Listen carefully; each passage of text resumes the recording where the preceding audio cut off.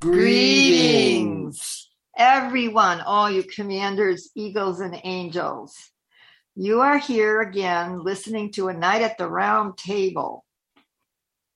And we're coming to you live from BBS Radio, Station 2, bbsradio.com, Station 2. We're your hosts this evening. This is Tara and Rama.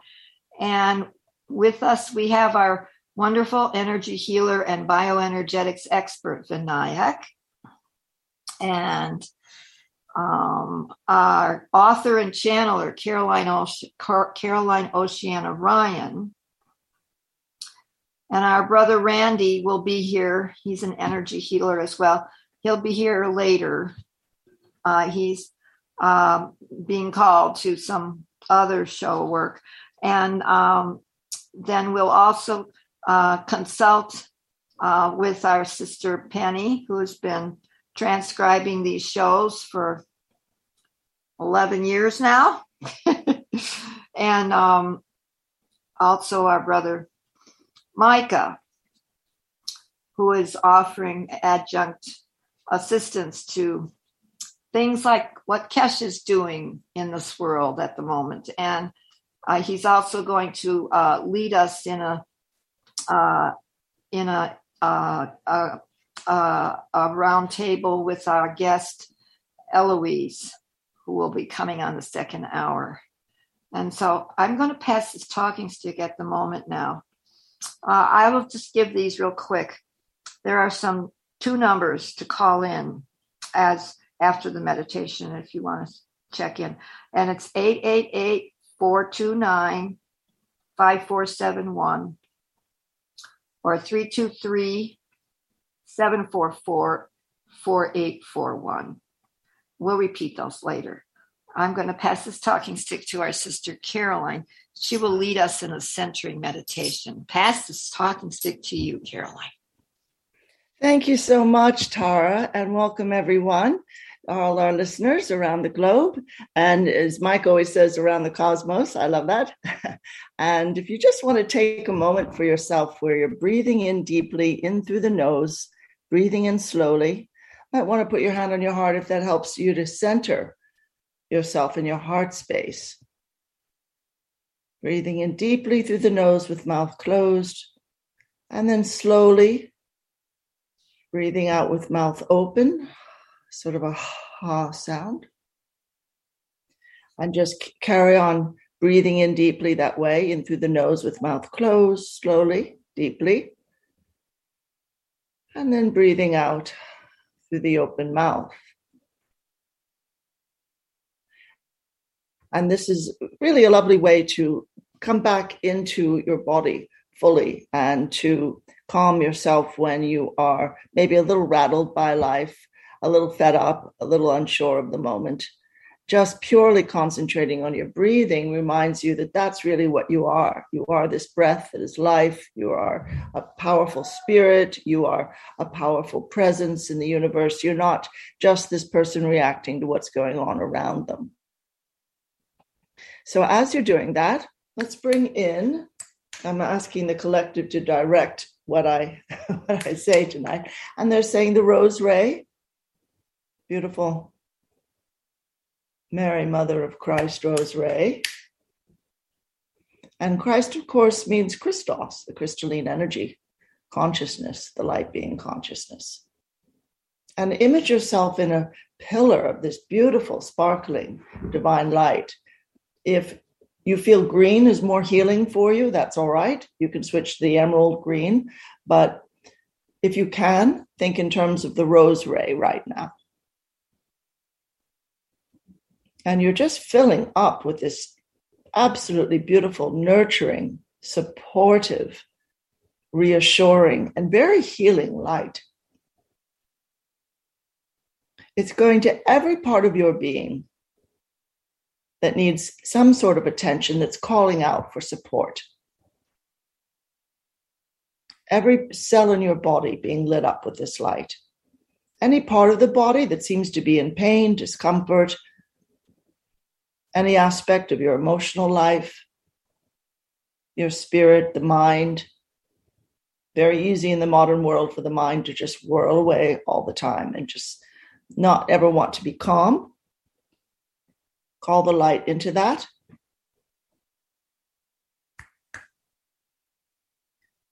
And we're going to as well open a portal of light to the higher realms and ask that all interfering energies, entities, influences, lower vibrations move into the light, where they will revert to their true form, where they can go home to the beauty of the higher realms. There's really no room on the earth anymore for these lower vibrations. And all of you friends, all of you stand as this beautiful demonstration of walking embodiments of higher light. So maybe now think of an issue that's been difficult for you and just bring that forward. We have on the abundance calls, we have a circle of light, or Rama and Tara call it the circle of support. Basically the same idea. Just image all of us in a beautiful circle of light and put that issue you can't quite believe or can't quite push through or solve or heal, put that in the center. We're all sending it light. If you want to go and sit in that center, that's fine. And we're all sending light to you. And this whole area, this whole circle of light is filled with this beautiful rose ray. And it's lighting up parts of you that have been in a sort of amnesia.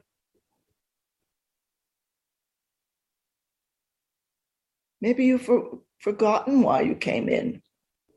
You claim you don't know. You do know. It's just back there somewhere. It's very deeply embedded in your spirit. If you'd like to know your life purpose more clearly, say that now. Just speak that request and requirement to the universe, to your higher self.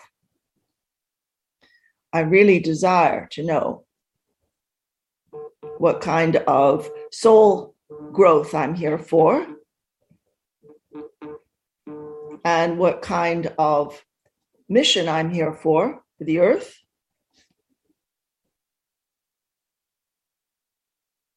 And as well, if you want to ask about your day-to-day work or relationships, that's fine, whatever you want clarity on.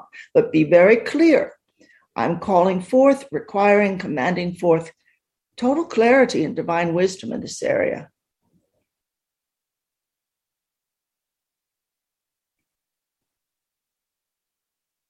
Now you notice this beautiful stream of light goes deep all the way down into the earth. So if you want to follow that stream of light down into the earth and fully ground yourself there, that is fine. Go ahead and do that. You'll find yourself in inner earth. And there are beautiful beings of light there who will be happy to welcome you. You can only land in a safe place there. And when you're ready, take your awareness back up into the higher realms so that you're beautifully connected there as well. And back into this lovely circle of light.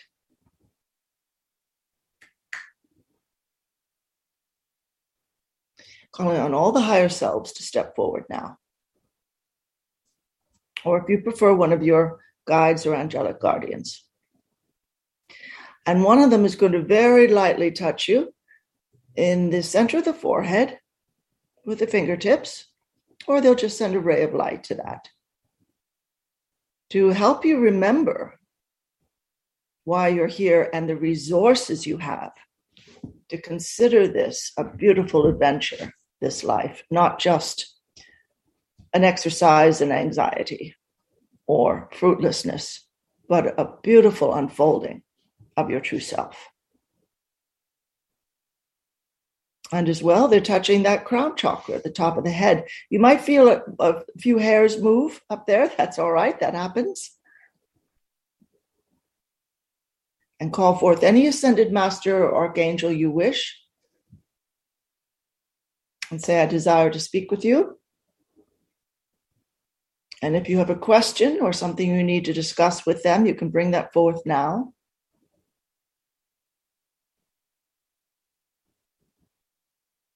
And if you don't know what to say, you can ask to be just used as a vessel of light on this planet at this time.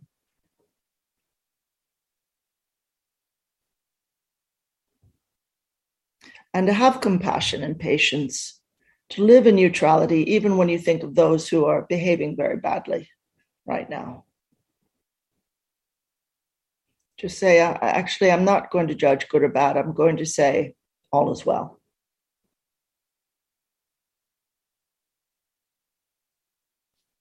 Wonderful. All right, friends, when you're ready, come back down into your body fully, back down into the room fully. Stretch the arms and legs a bit. Maybe move the fingers a bit.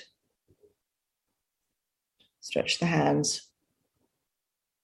Anytime you're carrying a difficult burden that you don't know what to do with and feel troubled by or just confused by, I've been thinking lately, there's just a few things I just don't seem to have the key to. Just put it in that circle of light and say to your team, I really require divine wisdom on this, and a sense of calm, a sense of higher direction as I'm working through it. Wonderful. So I'm going to hand that Quetzalcoatl fairy dusted talking stick back to our friends Rama and Tara. And thank you so much, everyone, for following with us on that. So back to you, Rama and Tara. Thank you. Thank you, Cheryl. Caroline, excuse me. I get a new name every week. Go ahead. It's only one of us here anyway. But yes. The point being made is that you might say divine chaos is amongst us. And the power of focus is more important than ever right now. There's more science on what they're injecting into the bodies of human beings through the jab. And it's not a better synopsis. It's very disturbing. Yet what Caroline was saying in our meditation is that there are practical things to do. The pine needle tea and its extract is still a good form. I was just thinking about it here because there's the equivalent of little teeny tiny razor sharp substances that are being injected into the arms of people through the vaccine, and which is not a vaccine, as everybody knows. And it's like they're not biodegradable. And what they're doing is they're cutting the blood vessels inside the person's body. And this is basically Russian roulette. What's going on here is what the person's been saying. This is where it comes in, and I don't know what Rama's been talking to the Faction 3 White Knights about this, is that the power of the light coming in and us meeting that light with higher conscious awareness, that is the point of light within the mind of God, that you might say that we can dissolve anything that the third dimensional realm cannot. That's the only way I can put it. Yes, I can describe it in physical terms that the solar flares are bringing monoatomic gold literally into our atmosphere. Our news agencies on this planet will never talk about that kind of thing, yet these monoatomic particles of living light, living love are entering our bodies and changing our physical molecular structure. Our science hasn't yet grasped how to talk about this because it's quantum physics. The only people I know that talk about this is Nassim and Greg Braden and Dr. Fred Allen Wolf and Joe Dispenza and Satguru and other folks. I passed the talking stick. So, I'm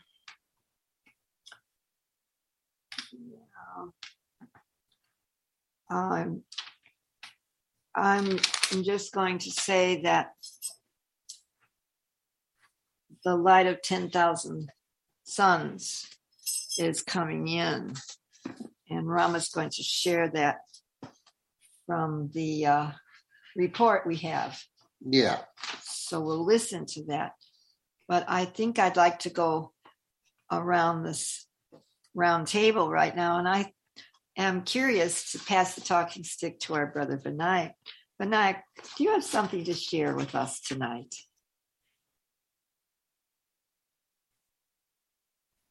Aloha, I sure do. Thank you for the talking stick, and I'm up and raring to go here. I'd like to share with the audience, I'd like you to mark on your calendars right now a significant date that is fast approaching. First, we have the eclipse happening on Saturday or Friday, depending where you are in the world. And then after that, we have another eclipse happening.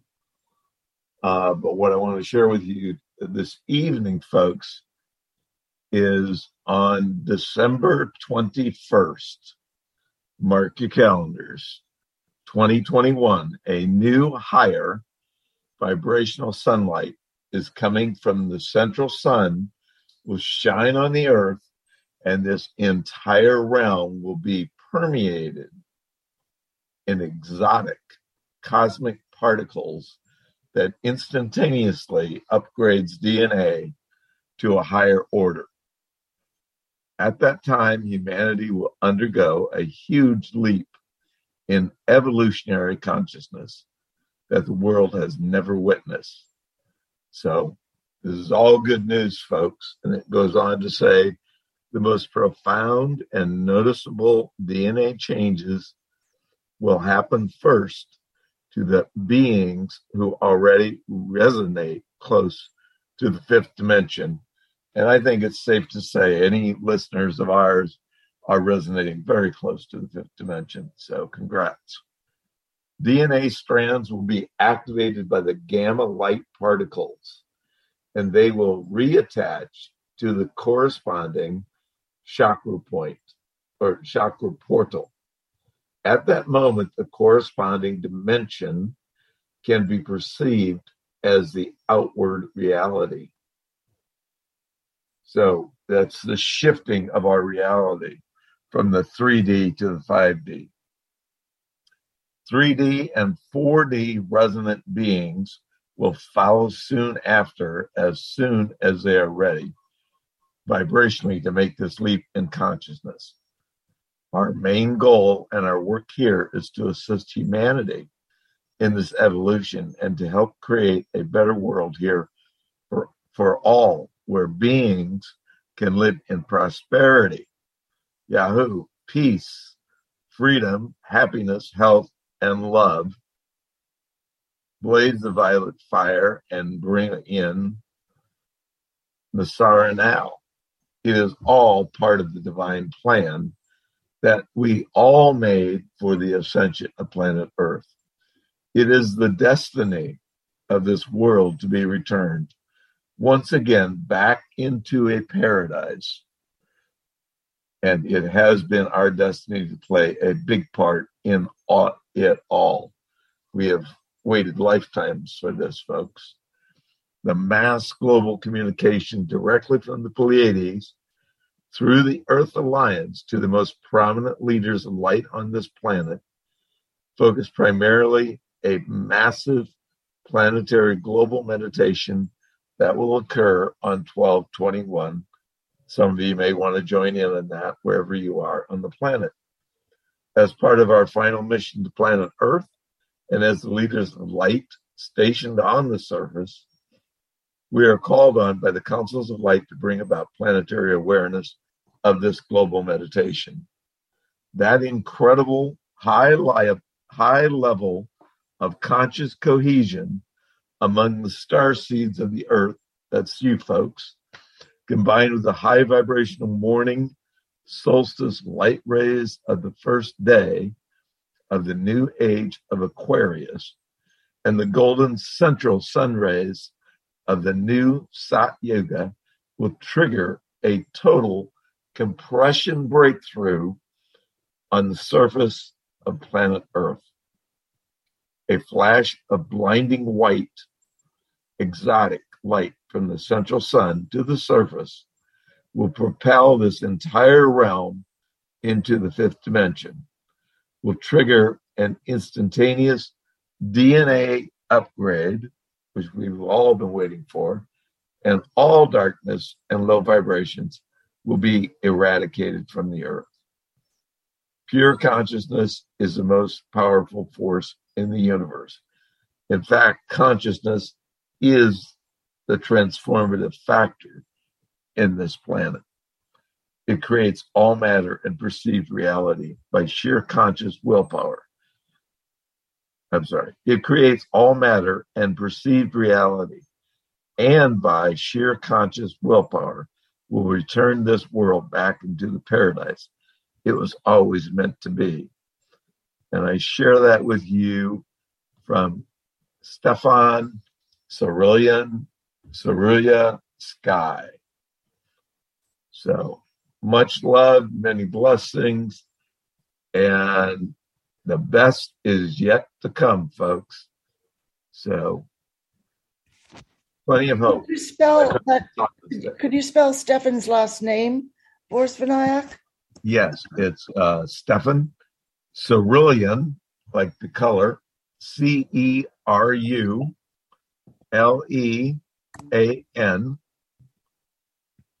another word, Surya, S is in Sam, Urya, and then the beautiful word sky, Skye.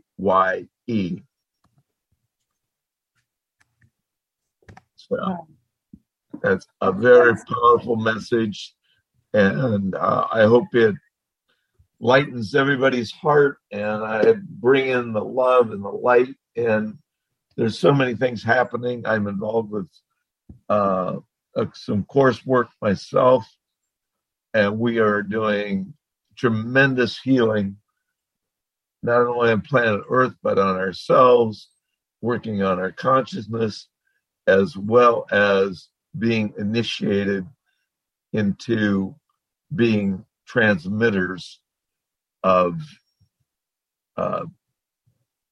as pillars of light on the planet to facilitate this dynamic shift of reality that we are all creating. So thank you all, listeners. We love you, and we thank you for being here. And I pass the talking stick back to you, Rama and Tara, our Faction 3 White Knights.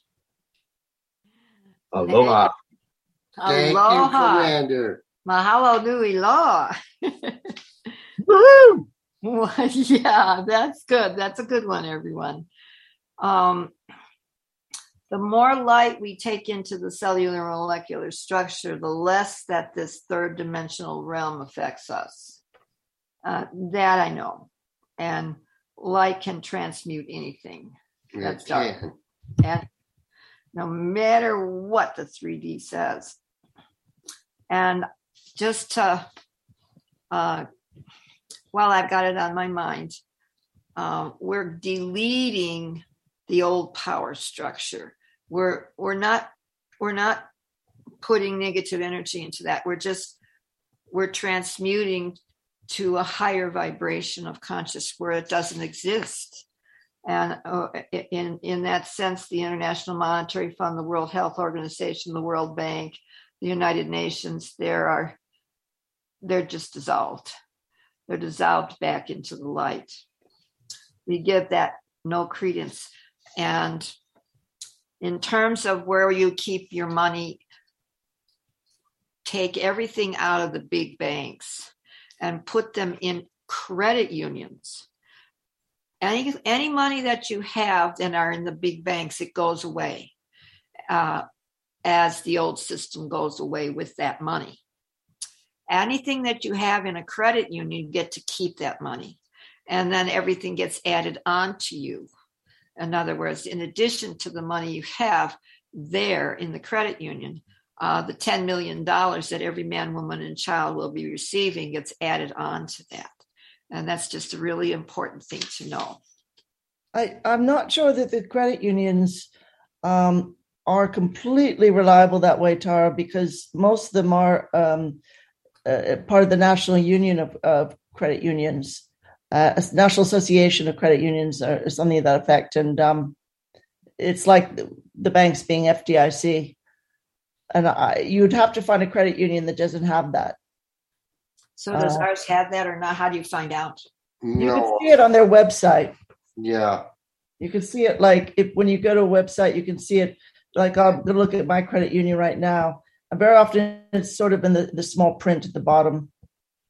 What does it? What do we need to look for that it should say?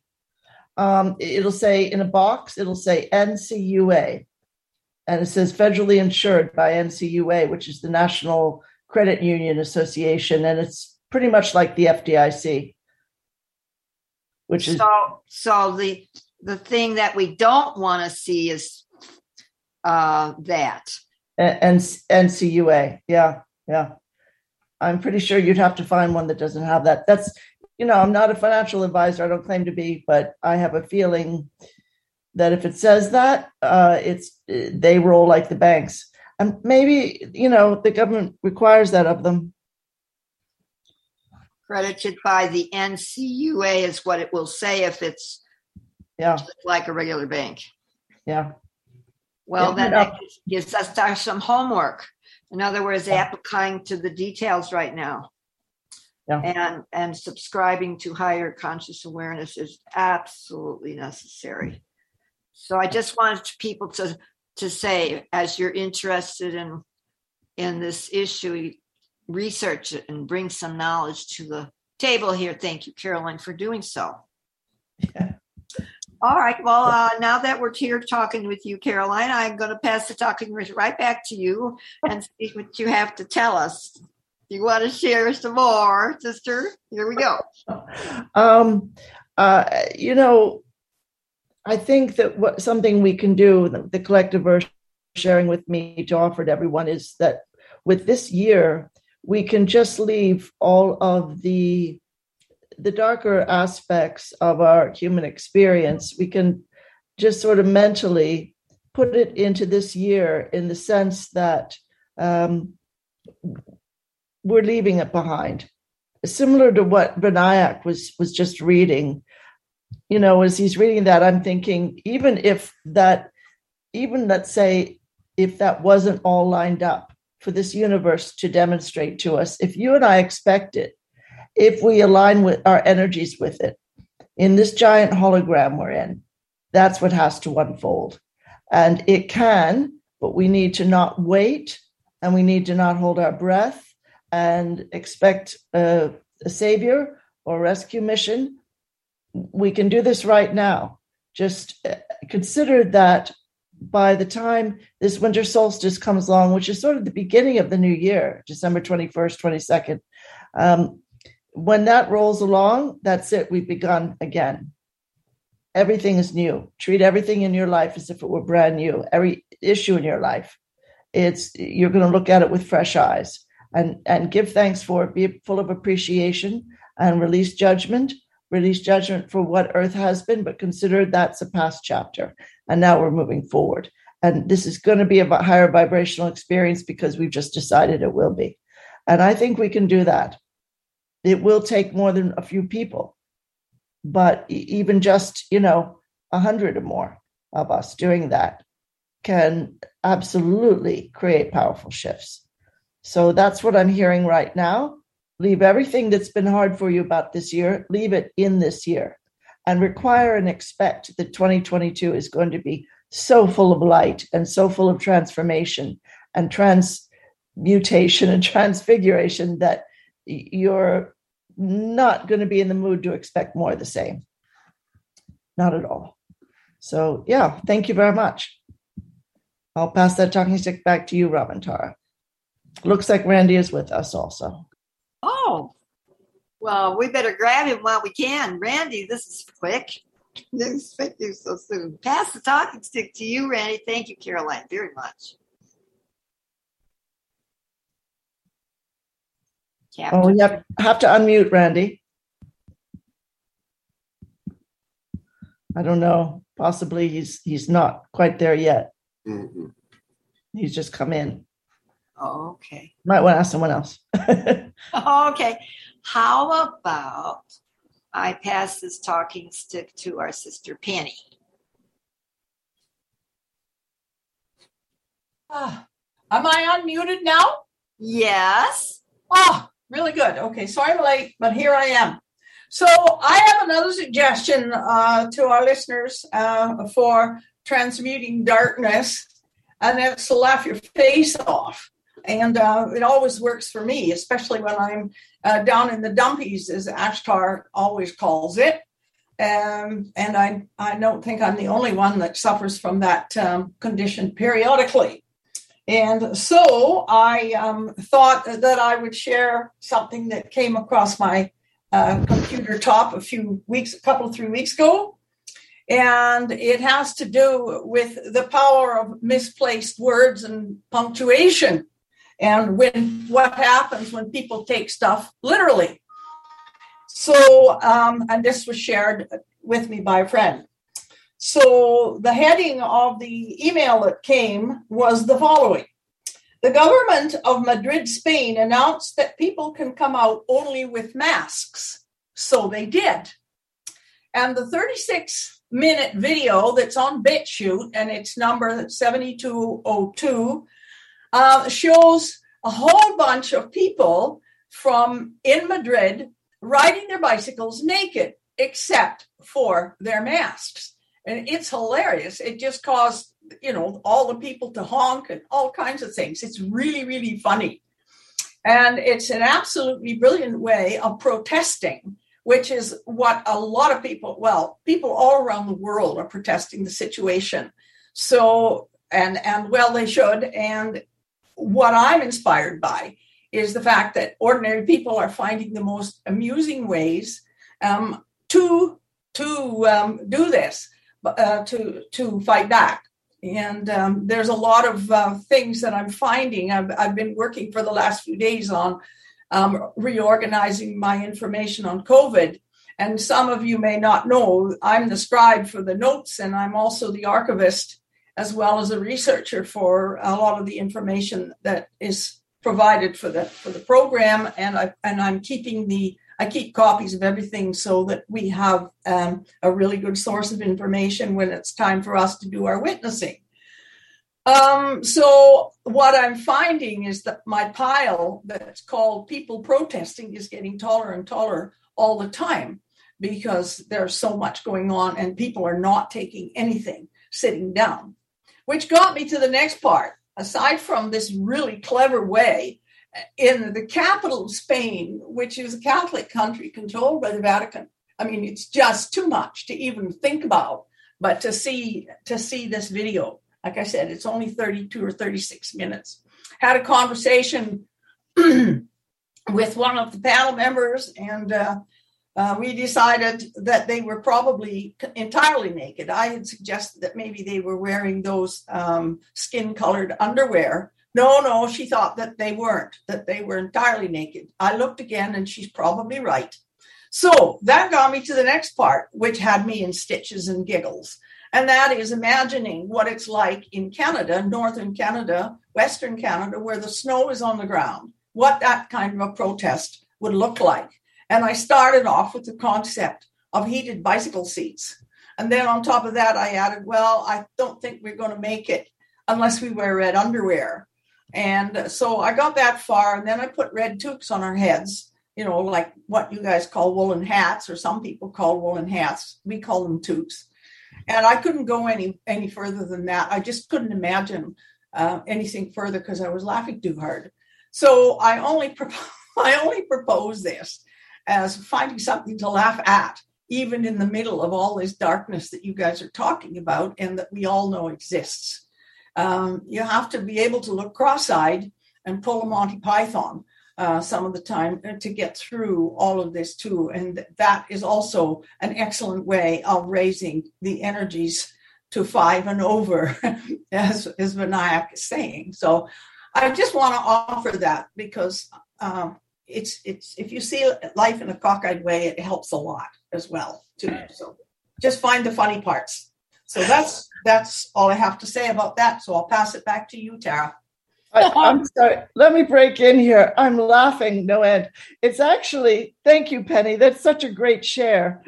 It's actually a 36-second video, not 36 minutes. Oh, well, I'm sorry. I got that wrong, but there you go. That would have been funny. Oh my God.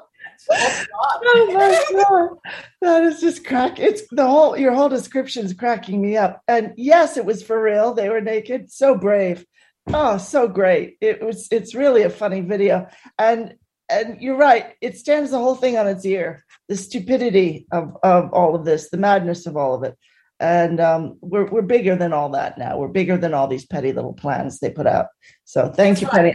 I'm sorry, Tara. Go ahead. No, I just wanted to ask, I just wanted to make another point that the English teacher in me says, that this is also a really sad example of what happens when you don't know what you're saying and people decide to stick it to you. Yeah. It's pretty hilarious example of bad use of commas and words. Yes, exactly. You would think more like that would come from Joe Biden, Yes, exactly. One gaffe or another. Oh, maybe I'll hire myself out as a translator or something. Okay. Anyway, I sign off. Okay. Thank you, Penny. I was going to say that I know it's warmer in Spain than it is around here, but it's probably still chilly. So they had a lot of gumption to get out there naked right about now with just their masks on their bicycles. Well, and I just think that doing it in a 100% Catholic country is just beyond. Absolutely. Get that stick out of your derriere right now. Although they have naked beaches in Spain all the time in the summer. Yeah, they're Europeans. Don't worry about it. Yeah, they aren't as what's that word? Prudish as the American side of the story. But yeah, that's a good one. That's really good. All right. Okay, so Caroline, are you complete with your sharing, right? Yes, I'm sorry. Go ahead. Okay. Okay, Micah, you're on the stage here. There's Randy. Well, let's call him. Hold on for just a second, Micah. Let's call on that Randy because we got to catch him while we can. Are you there now, Randy? Meow. There you are. Cats are here. Meow. Well, yes. We have to realize that we just have to do like the racehorse does. Keep forging ahead. No matter if the rider falls off, the saddle falls off, we have to keep going. Because the dark ones know their time is over. They're just playing all their cards that they've tried to play over and over and over and over again. But we just keep forging ahead no matter what. And like Penny said, have a good laugh. Put your butt on your bicycle, go ride down around town, get some laughs. People need laughs. They need to lighten up. It's not as bad as it seems. Because there's lots of good going on behind the scenes that the reporters on the talking head, they never report that. I know people that work for newspapers. They were proofreaders. And they said, we never run across hardly any positive stories that we read about. And we asked the editors, why don't you put some positive? He said, that doesn't sell newspapers. People want to read other people's dirty laundry. That's what sells. So that's what we're going to print. So it's the same thing with the with any media right now. With any media. You have all the things on the internet. You have every truth-sayer in the world has come out in the last year that they have the answers. Whistleblowers, the real ones, don't have YouTube channels, shirts for sale, and things like that, because they know their life is on the line. So they go and they talk and they do the things they can, and they don't reveal their locations. Some of them don't even reveal their voices. Mr. Kesh last night in the meeting he had numerous interruptions. He said, "I'm sorry, I have to go. I'll be back in a few minutes." The peace talks are still going on in Vienna. So when they get into trouble, they would call in Mr. Kesh for negotiation skills. So everybody asked him last night, "What's going on?" He said, "I can't talk. I'm sorry. I can't talk. They're not over yet. When they're over, then we'll know." So we realized that these guys, they all want everything, but they're not giving concessions. They still want this and that. No, it's plain and simple. You will get all the technology you could ever dream of if you sign a peace treaty, and a real peace treaty, and you mean it and you do it. That's where the crossroads are right now. We as a human race have to decide something. Are we going to let these guys continue to do what they're going to do? Or are we going to push back in non-violent ways? School children, 10 years old, are getting up in rallies and talking and telling all the adults, "What's going on? I haven't seen my teacher's face. I want to see my friend." All these other things. This is wrong. Children are seeing that. Why can't the adults see that? It's because they've been blinded. They've been blinded by the news, by the fluoride in the water that they're drinking. And a child has a totally different outlook on life. They haven't been programmed yet, like the adults have. So hats off to all the kids around the world. They're standing up and speaking their truth and saying, "No, it's my right not to wear a face diaper in school. It's my right to see my teacher. It's my right to play outside. It's my right to see and play with my friend whenever I would like." Children are the future, folks. Remember that. They're the ones that we're going to leave this world to. So let's leave them something that's worth leaving. Let's leave them an intact world. Not totally destroyed. I pass the talking stick. Okay, you got the nightcap, Micah. Thank you, Randy. This has to stop, and it is stopping in the light of the most radiant one, recognizing who we are. And yes, a child shall lead us, many of them. So, my son, I pass the talking stick to you, Micah. Greetings, and greetings to all of our listeners from around the world and throughout the cosmos.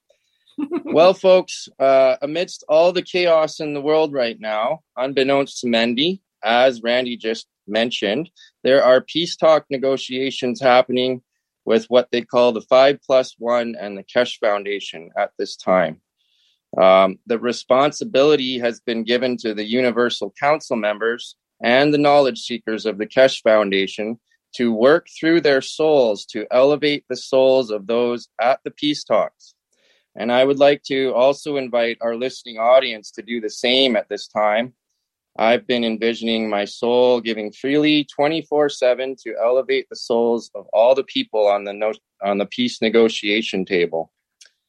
Also would like to share a little bit about the Universal Council with our audience who may not be familiar with them.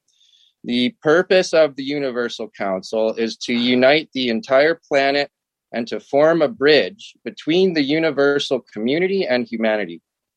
The ethos of the Universal Council is that we are here to serve, not to be served. The Universal Council is here to serve each and every soul in the universe. This charter of the Universal Council for Humanity is recognizing all collective commitments of all souls on planet Earth and in the universes and for all to be as equal.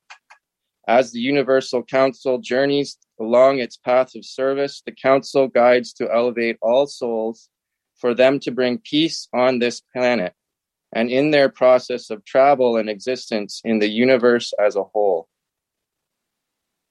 Through the beauty of the soul of diversity of the languages spoken on planet Earth, all souls are created as equal and are all as creators, as they are created in the image of the Creator. Some more new developments with the Keshe Foundation.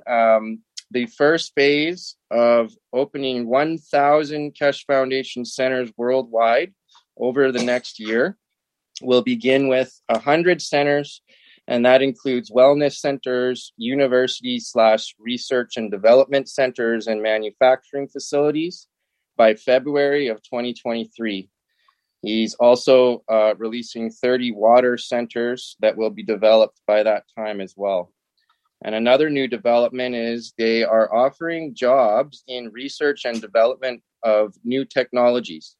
There must be a minimum of 3 people per group per project, and the funding is all allocated by the Keshe Foundation prior to the project.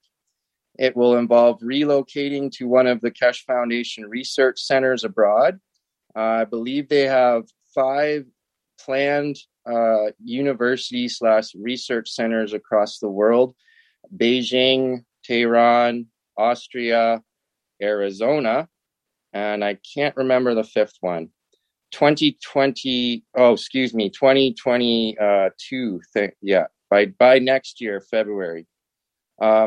Another new development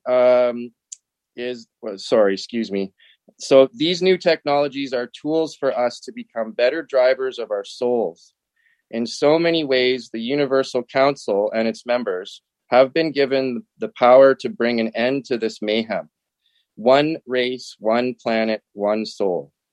As Mr. Keshe said in one of his talks, he said that there's an old Chinese proverb: suffering makes a man think. Thinking makes a man wise. Wisdom makes a man rich. Mankind is going through this process right now to become wise and to become rich, to be the house and home and the base of the Creator, where it manifests itself in both dimensions. Earth has been chosen to be the center of the universe. This is what is the promise, and it shall be kept. And that's, one last thing. There's a global peace meditation happening. And it's scheduled for, if you're in Pacific Standard Time, it would be 11:35 p.m. on Friday, the 3rd, which would be the 4th, which is the solar eclipse day. So they're trying to organize it so it's worldwide, that everybody is on the same time. So you'll just have to adjust your time zone to 11:35 p.m. Pacific Standard Time tomorrow, and tune into a global peace meditation. And that's my report. So pass the talking stick back to you, Tara and Rama.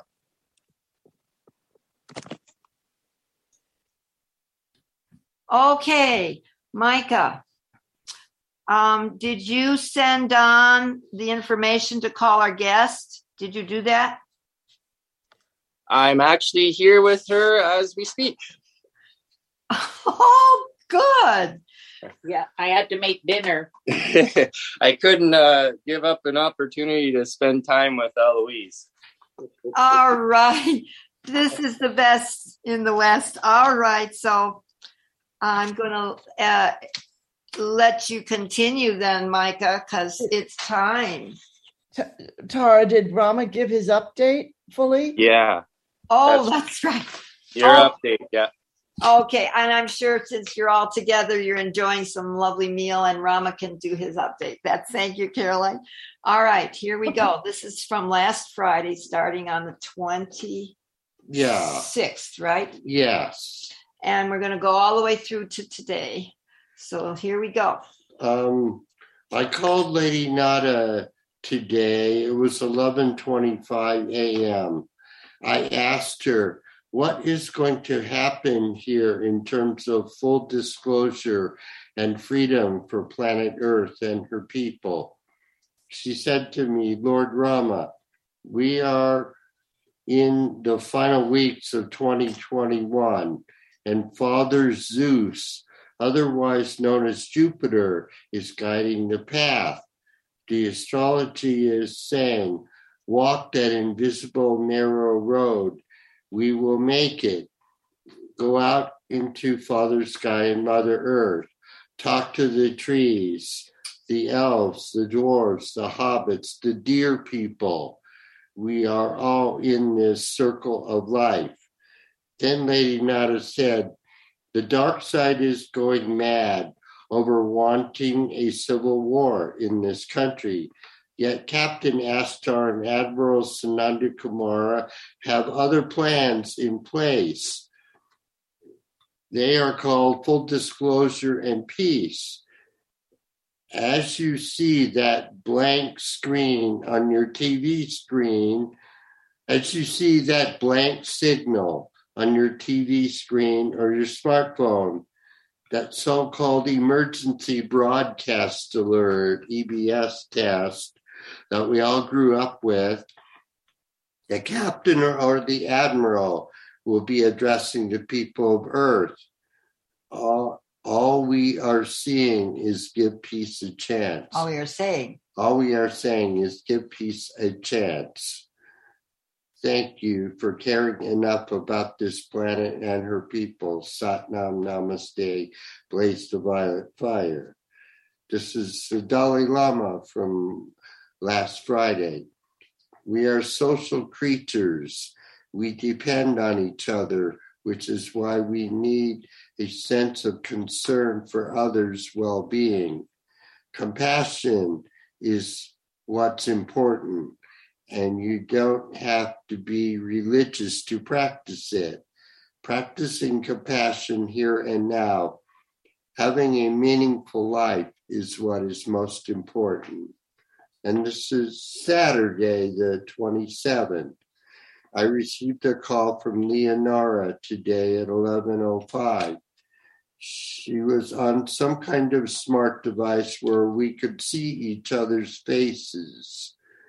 She said to me, Lord Rama, I'm going to show you a holographic videotape of the whales and dolphins and how they came to Earth 10 million years before humans started to be seeded here on Mother Earth. The whales and dolphins originally came from Sirius A, Sirius B, and the Pleiades. These ones are human souls who chose to take on cetacean bodies. These beings, with their sound frequencies, can change matter and space-time. If you've ever swam with the dolphins, you know what I'm talking about. And I mean, it is transforming. They, along with the angels and ascended masters, help to orchestrate our light bodies on Earth. We actually had light bodies that were see-through, like looking through a glass of water. The whales and dolphins came to help humanity ascend. Stay safe at this time. Remember the violet flame. This is an afterthought, Lady Nada said, Leonora said. The orcs are out there. They want a war. Astar has said war has been canceled. Satnam Namaste.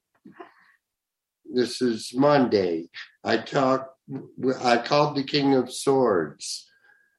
He said to me, Lord Rama, let the people know that you need to get the ball joints fixed. And we got one side fixed today. Thank you, everyone. I am so grateful to be here. And then tomorrow he's going Tomorrow we do the next side. Yes. Everybody, thank you. It's been a little bit touch and go here. Yes. Using a limping little vehicle around the town. Yes. But he had some more to say besides that. Yes. Meanwhile, the King of Swords went on. Lord Rama, We are at a critical juncture where a full disclosure could fall out of the sky at any time. And I mean that in the sense where out of left field, somebody as you don't hear a lot about, like Ray McGovern, former CIA analyst, can just get on the TV like he does on RT and start spilling the beans. We are seeing love and compassion supporting life, which brings joy and peace into our world. Love is letting go of fear. We all can send love and compassion to all the situations in the world in order for those situations to work out for the highest good of all concerned. See you in the light of the most radiant one. Sat Nam Namaste, blaze the violet fire. Then the Dalai Lama. One of my commitments is to promote human values based on our common sense and scientific findings. What we need is more self-confidence, which comes from concern for others' well-being. The real source of inner strength and self-confidence is warm-heartedness. This is what all the folks are saying in the midst of what we're seeing as they're trying to get rid of Roe v. Wade, change the voting laws, increase the violence and negativity. And this is Tuesday. I received a text message from Tom the Ringtail Cat at 11 a.m. this morning. He said to me, Lord Rama, the energies keep getting higher and the solar flares continue. As we approach this new moon solar eclipse, stay in the highest place of your heart. Things are going to get very ugly very fast. It is about man's inhumanity to man. And we are seeing this right now with the yada yada on all the transmissions across the planet. Right at this time, all the messages from the cosmos are saying, go beyond this 3D realm. Use your consciousness to travel this galaxy. This is what Dr. Greer talks about almost every single time he gets on his interviews, that as our consciousness can connect with another consciousness, whether it's across town or 20 light years or 20 million light years across the galaxy, it makes no difference. This is where we're going. As we reach out and touch another, we are touching ourselves. We have the ability to transcend this false matrix. It is about how much do we want to ascend as opposed to being comfortable in the matrix. And yeah, the matrix can be comfortable, yet at a certain point they want their pound of flesh and they will take it. Mm-hmm. And we're seeing that right now with Dr. Mengele on the TV every single day. Get your booster. As we enter this time of the high holy days, let us celebrate the return of the planetary prince, Sananda Kumara. He is the planetary prince of this entire galaxy, this local universe as well.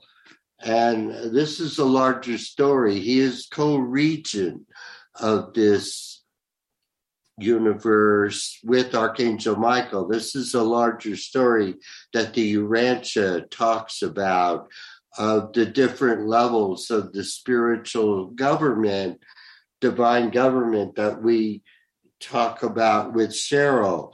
And this is orchestrated throughout the various galaxies and councils. These are the real folks in charge. The ones who are watching on that little transmission screen, it is the matrix. Stay in the high energies, blaze the violet fire. This is yesterday. I received a text message from Sweet Angelique the cat at 11:30. She said to me, Lord Rama, the energies coming in from this new moon solar eclipse this Saturday, December 4th, are about even higher interdimensional portals opening in our sun. Their purpose is to open a pathway for the spherical shaped craft to radiate their higher energies through our sun to Mother Gaia and all her children. There is a huge fleet of solar-shaped craft parked on the far side of our sun Sol. They are monitoring the solar flares coming to Earth. Stay in the high vibe and happiness of this holy season, of the winter solstice and the return of the Christ. Sat Nam, Namaste, blaze the violet fire, and this is today. Today I received a call from Lady Nada at 12:30 early this afternoon. She had the Poppy Lady with her. Please place Afghanistan in the circle of support.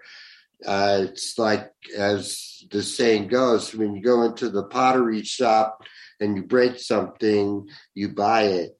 We kind of have to deal with the situation in Afghanistan because we broke it, and at the same time the galactics are coming in. 9/11 was done by our own government. Afghanistan never touched us on 9/11. Osama bin Laden was just a business partner of Bush Sr. Enough of that. Lord Rama, once again, with this new moon and total solar eclipse arriving this Saturday, December 4th, focus on the Christ light coming in. Don't get caught up in the matrix by the false ideologies of who's right and who's wrong regarding the current state of affairs on our planet. The dark side is seeing their twilight. It is their deja vu. Kali Ma has played her card. Tell people who Kali Ma is. Kali is the fierce aspect of Goddess Sekhmet, where Kali wears a necklace of skulls and she has blood on her mouth. And as you go and look her up, she removes the darkness and swallows it whole and transmutes it back into the void. Mm-hmm. Goddess is here. She takes no prisoners. Sat Nam, Namaste, blaze the violet fire. I pass the talking stick. Oh, my. Okay, any comments, add-ons, questions? I think it was Lady Masternot in the very first report. She was talking about how the old power crowd want a civil war. What is civil war meaning? Who facing whom? The QAnon crowd facing what? Yes. Or what are they looking for? Yes, Miss Boebert out there. The progressives in the House are demanding her removal from all committees. And Miss Marjorie Taylor Greene, Louis Gohmert, Chuck Grassley, Kyle Rittenhouse. I could go on with the names. What's his name? Ted Cruz. Yeah. Mm-hmm. Yeah.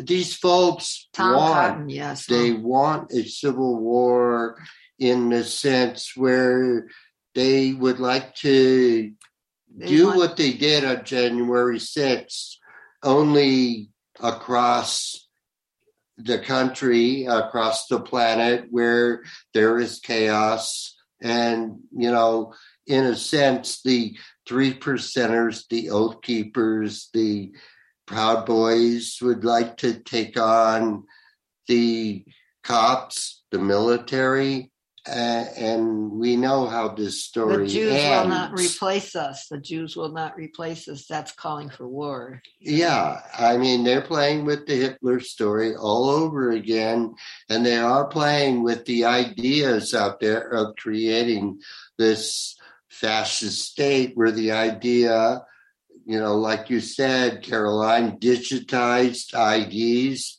digitized driver's license with your vaccine information your or ID. non-vaccine. Yeah, I mean, your ID just by getting the jab, they can connect to that. Yeah, but the thing is that this is what the Borg nanite program that hooks into the 5G and the Matrix is that digital ID. And I don't know where to go with that, except to say that everyone that I talk to is saying that the monoatomic gold particles, as crazy as it sounds, are transmuting these Borg nanite technologies, yet there are so many folks that are leaving and going over the rainbow, and I'm not sure how to talk about that other than they are playing with, as it has been described in the prophecy of Fatima, they are playing with abominations of desolation. And that is misqualified energy out of a space-time continuum called evil. This is why I keep saying Goddess is here. She takes no prisoners. And these guys are slitting their own throats every single day. I pass the talking stick. I was just going to say, we really can't emphasize more how important it is to open our hearts for more light and love to come in. I mean, they would like to create multiple incidents in this country, like what happened on the 6th of January, so that all activity stops. We go into martial law, and there's some sort of, Mexican standoff, not to use that word, but it's about, one side challenging the other, and, whose gun is bigger. And this is why Ashtar said war is canceled. I passed the talking stick. An eye for an eye and a tooth for a tooth makes us all blind and toothless. So, all right. So that is the grand scheme then, to spur on the fringe groups to go crazy, and then they knock us down into martial law, under martial law. But Ashtar is saying they're not going to allow that to happen. War has been canceled. Yes. Yeah.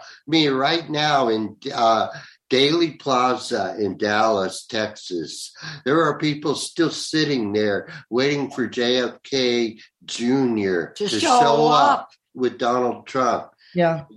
What kind of ridiculous story do we, Well, it's not ridiculous because JFK Sr. is going to be back because they didn't kill him. They killed him. They did, yeah. Mm-hmm. Yeah, that's the interesting thing, is that the old power crowd have taken what is true and then just twisted it. And they injected just enough truth to hook people. And then the rest, the other 98% is lies.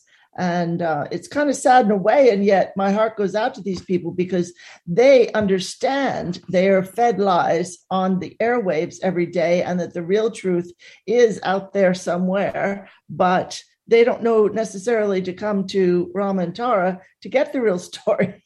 That's the awful part. And I do encourage people to listen to Rama and Tara. I encourage everybody to listen. I don't mean to interrupt, but that's right. The part that is really kind of scary right now is these Republicans and the ones that support Trump are actually threatening members of Congress and the general populace of they've been country. Going after Ilhan Omar, just the most latest, and she was saying, death threats, and people are going to get killed when you keep on doing this. And this is the kind of stuff that they're pushing. At the same time, we must take it like John Lennon and so many others have said throughout the years. Love is the answer. I passed a talking stick. Yeah, rhetoric is dangerous. I mean, I made a choice back in the 60s not to go to war, but to go and visit Sai Baba and Mother Teresa instead of going to Vietnam. I mean, that was my choice. And I honor that in the sense where there are so many others on this planet that made other choices, and everybody has free will choice. Yet most of the people that I grew up with are not here because they made that choice, blaze the violet fire. Oh. Yeah, thank you, Rama. Yes. So we'll hand the talking stick back to you. I guess, Micah. Yes, Micah, I think it's your turn. I'm passing this talking stick to you now to introduce our guests, our guests that we know and have in our hearts from last year. All right. Greetings, everyone, once again. Just before we do that, I wanted to mention it goes in alignment with what Vinayak was talking about on the 21st, as well as a number of other astrological things I've been seeing. Mr. Kesh also has put it out there to hoping to put these peace negotiations to a resolution by the 21st, which he says is the birth date of Mithra. So anyhow, let's move on. Love to introduce to you all my dear friend Eloise Charet of the Bear Clan of Turtle Island. She was born on May 20th, 1951 in Trois-Rivières, Quebec, and grew up primarily in Montreal on the family farm in Montebello, Quebec, the third eldest of 10 children. Eloise's upbringing led her to seek a life of humanitarian service, working in Mexico with local street children and in Morocco teaching the children of nomadic shepherds. In 1974, Eloise and her sister Anna opened and directed Canada House, an orphanage in war-torn Phnom Penh, Cambodia. Their work succeeded in enabling the successful airlift and placement of 80 Cambodian and Vietnamese children to waiting families in Canada and the US. We refused to leave without our babies and drew world attention to our cause. We stood by our motherly instincts and survived incredible tragedies to save the seed of a generation that was wiped out in Cambodia. Eloise began a cross-Canada water walk on May 8th, 98 at Mile Zero of Trans-Canada Highway in Victoria, British Columbia. In early June of 98, she took a break from walking to receive the Vancouver Island Human Rights Coalition Medal, presented by the Governor General of British Columbia, and walked into Ottawa with her fellow water walkers on October 2nd of 98. Two bear grandmothers stood at the entrance to Ottawa with big braids of sweetgrass to honor the water walk pilgrimage. She is Bear Clan, and as mothers, grandmothers, they are very protective of the next generation and all generations to come. Eloise says that good governance is equal to the quality of water given to all our children. And that means pure, natural, clean water, not tainted and bleached as we are witnessing today. To pervert water and convince everybody that it is healthy is morally wrong. To legally permit an industry to destroy watersheds and to allow corporations to pollute the environment is a sin. Profit and business must never rule over life. Managing nature is the arrogance of all time. Our indigenous roots teach us that we are a small piece of this immense web of life, and we must learn to respect all life as we should respect one another and leave a living legacy for future generations. And without further ado, I introduce Eloise Charet. Hi. Hi, Eloise. Hi. Yeah, so nice to be back here with you again. To begin with, maybe you'd like to talk a little bit about your most recent experiences out here in British Columbia at the old growth forest blockade just outside of Revelstoke. Well, I mean, nothing things do start up at some point, but this has been a long journey. And like prior to my water walk, I was arrested in 1997, and I spent 2 months in jail. And I refused to. The reason I went to jail is because I refused to sign the paper that I refused to. I would not go back and protest my watershed, the logging in my watershed. And I said, "How can I sign a piece of paper like that? It goes against everything I just did and got arrested." I said, "You're making me into a hypocrite, you know." I said, "I will always protest the logging of my watershed." And he says, "Okay, goodbye." And off the sheriffs grabbed me and hauled me off to maximum security prison in Burnaby, Vancouver. And I had a great time in jail. I said finally I had my own room. I had even a toilet. And I had delivery of my mail right to the door. I couldn't have asked for more. And all the women in jail got together and signed a petition in support of their sister Eloise in her cause for water, and presented it to me in the rotunda. So it was an incredible experience. But that's what began my journey of water walk.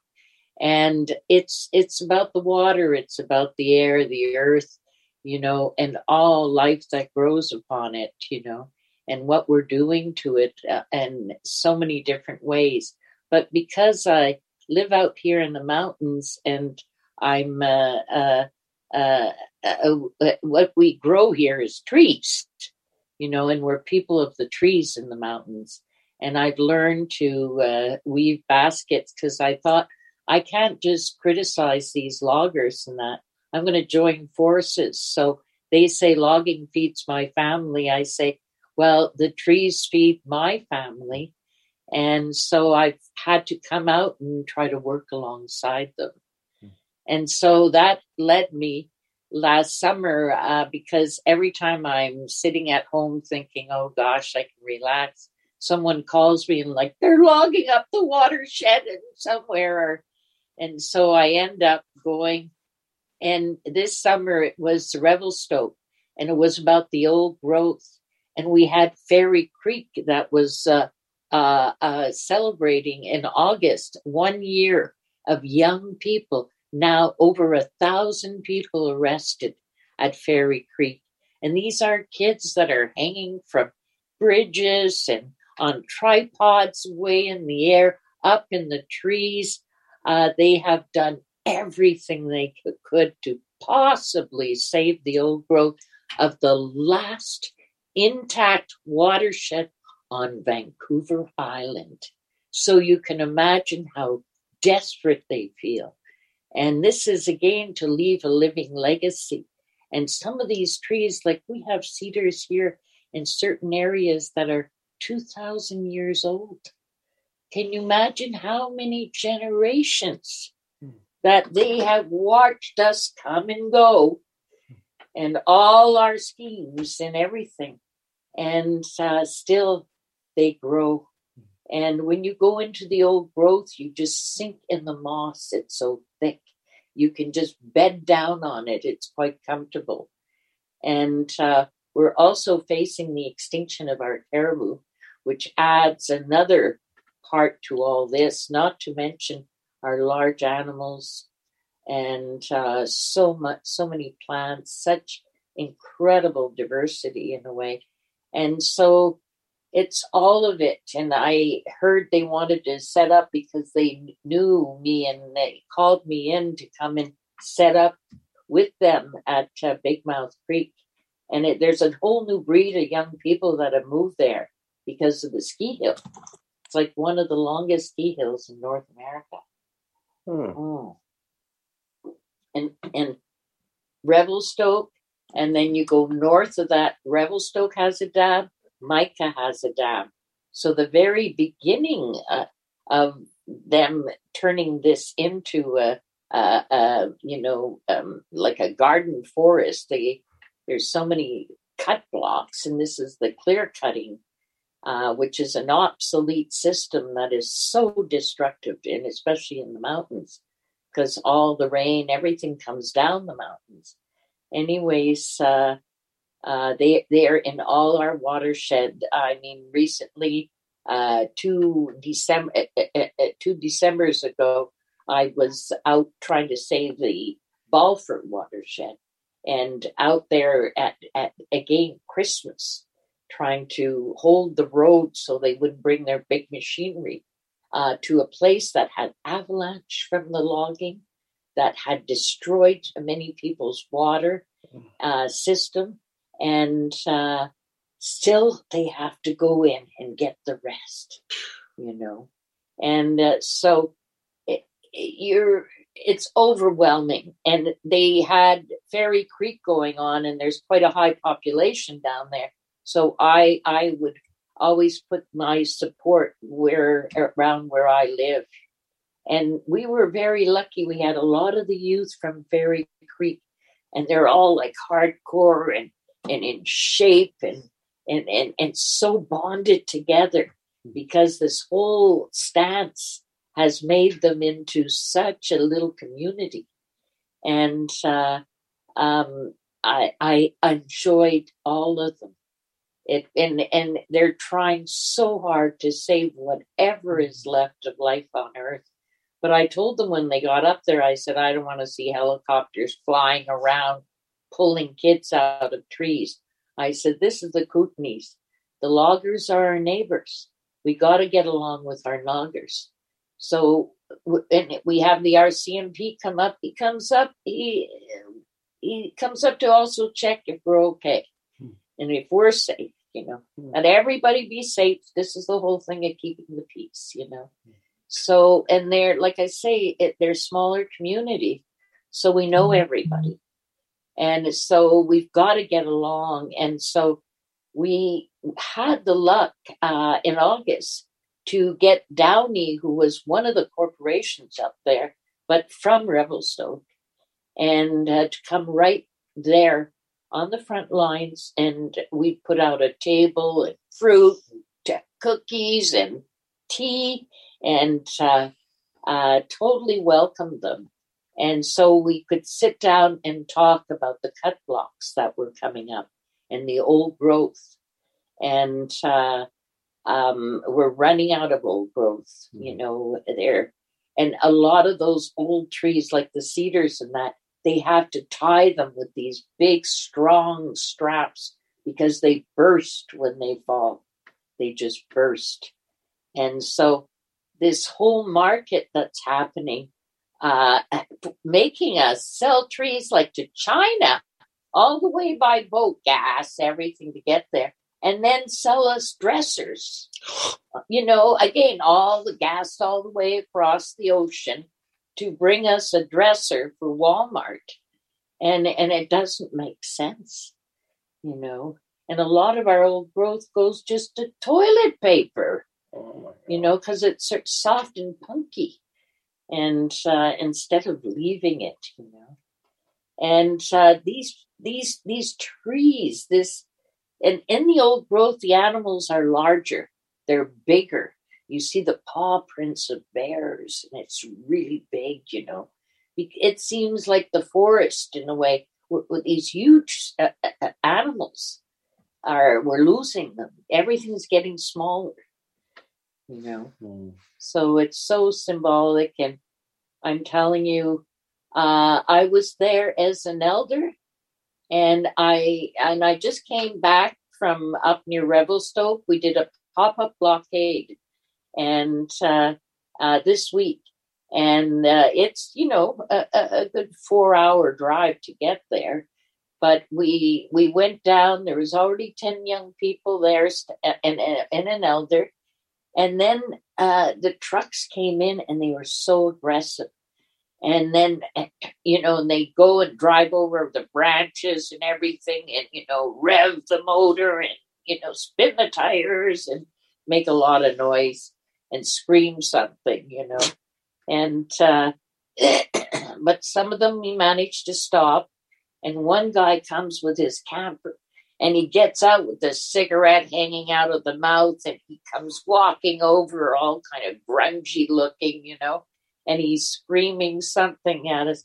And when he stopped, turned off his truck, it backfired. And so we thought we were being shot at, but it was the stupid truck anyway. Anyways, I went up. I took him by the arm and we walked back, had a smoke together and talked. And I say, you got to find common grounds with them. They're the least paid of everybody. The investors are the ones who get the cream off the cake. And our loggers are really, when Pope and Talbot went bankrupt here, the loggers lost their houses. People suffered a lot, because they didn't even have enough to really make it, and,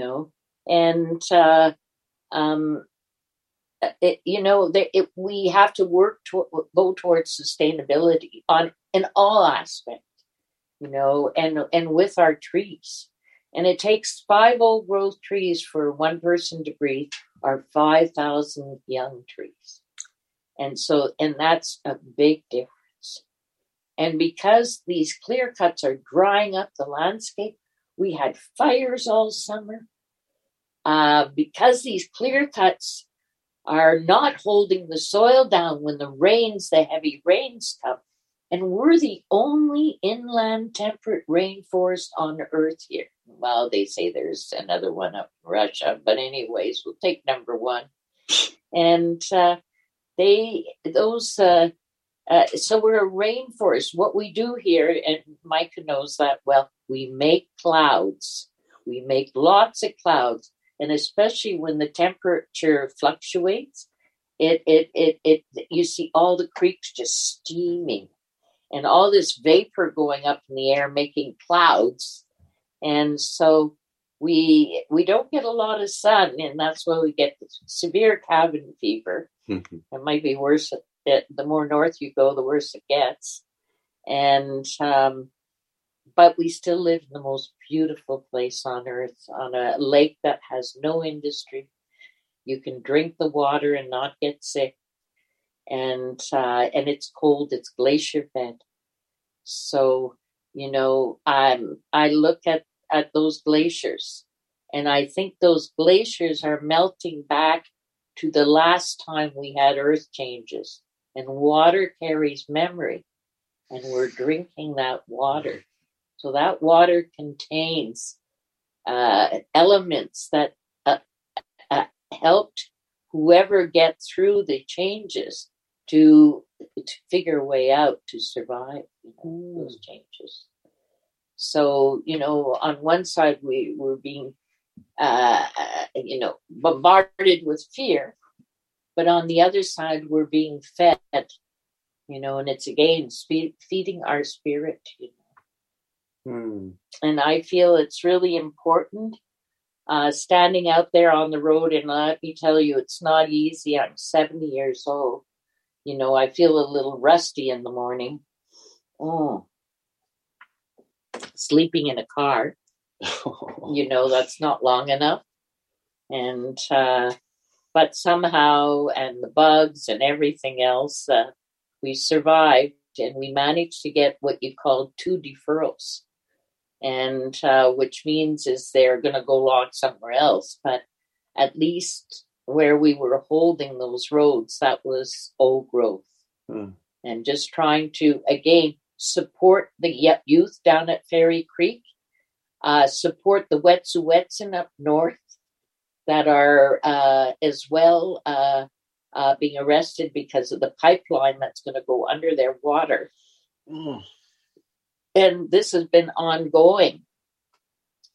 But thank goodness for our First Nation that are rising across the nation and finally supporting one another in these symbolic stands that we're making right now. And as an elder, I feel the one thing and the only thing you can be responsible for is your example. And so to stand there, when I'm standing there, maybe, hair might not be washed and starting to smell a little, but you're standing there to give hope to the next generation. You're doing your part. And it's about standing there. It's not about aggression. And the police all know me here. And they always say, oh, thank goodness it's you. We don't have to come armed. And I always have like a restaurant in the middle of nowhere. And I remember the road builders coming in when we were up Glacier Creek trying to stop the independent power projects. I had like food for them, their favorite meals. And it was like 4-star cuisine on the road. There was espresso coffee in the morning for those who didn't have a chance to have coffee at home. And then there was like, it could be bacon and eggs and, homemade bread. And I believe in, I always say, my great aunt told me that the way to a man's heart is through his stomach. And I said, I have every intention of getting there. And so I have fun with the loggers too. I treat them as people, and the police. I once up in the Nkomaplu, we had 14 policemen coming to arrest us. And it was like, there was only 2 of us. It was like, but they left all the way from Nelson. It's a long drive. And the chief of police, who knows me well, says, we don't want to go home right away because then we have to go back to work. I said, listen, I have tea ready in the teepee and I have bannock for everybody. Huckleberry bannock. And they were like, perfect. And I had stopped at our little donation store. We have a store by donation. It's wonderful. I've been volunteering for 16 years there. And we recycle everything in our village. And I stopped there on my way out to camp. And I need stuff for camp. So here's like Royal Downton teacups in the teepee with all the police from the local policemen. And that's why I say cultivate a good relationship. And it's a way of being able to talk, to be humane, to be people. Often when I go up and I'm either talking to them, shaking their hand one by one, and I often say, are you a parent? Are you a mother or father? We see now more women, but it was in my time, it was mainly men, And Eloise. Yeah. What is huckleberry bannock? Well, bannock is a traditional Native American bread. Oh. And it's like fry bread in a way. There's different ways you can bake it. And it just like a soda bread in a way. But the huckleberries are, of course, they're the berries that grow here naturally. They're the best ever. Nothing better than huckleberries. Oh my God. We're huckleberry fins here.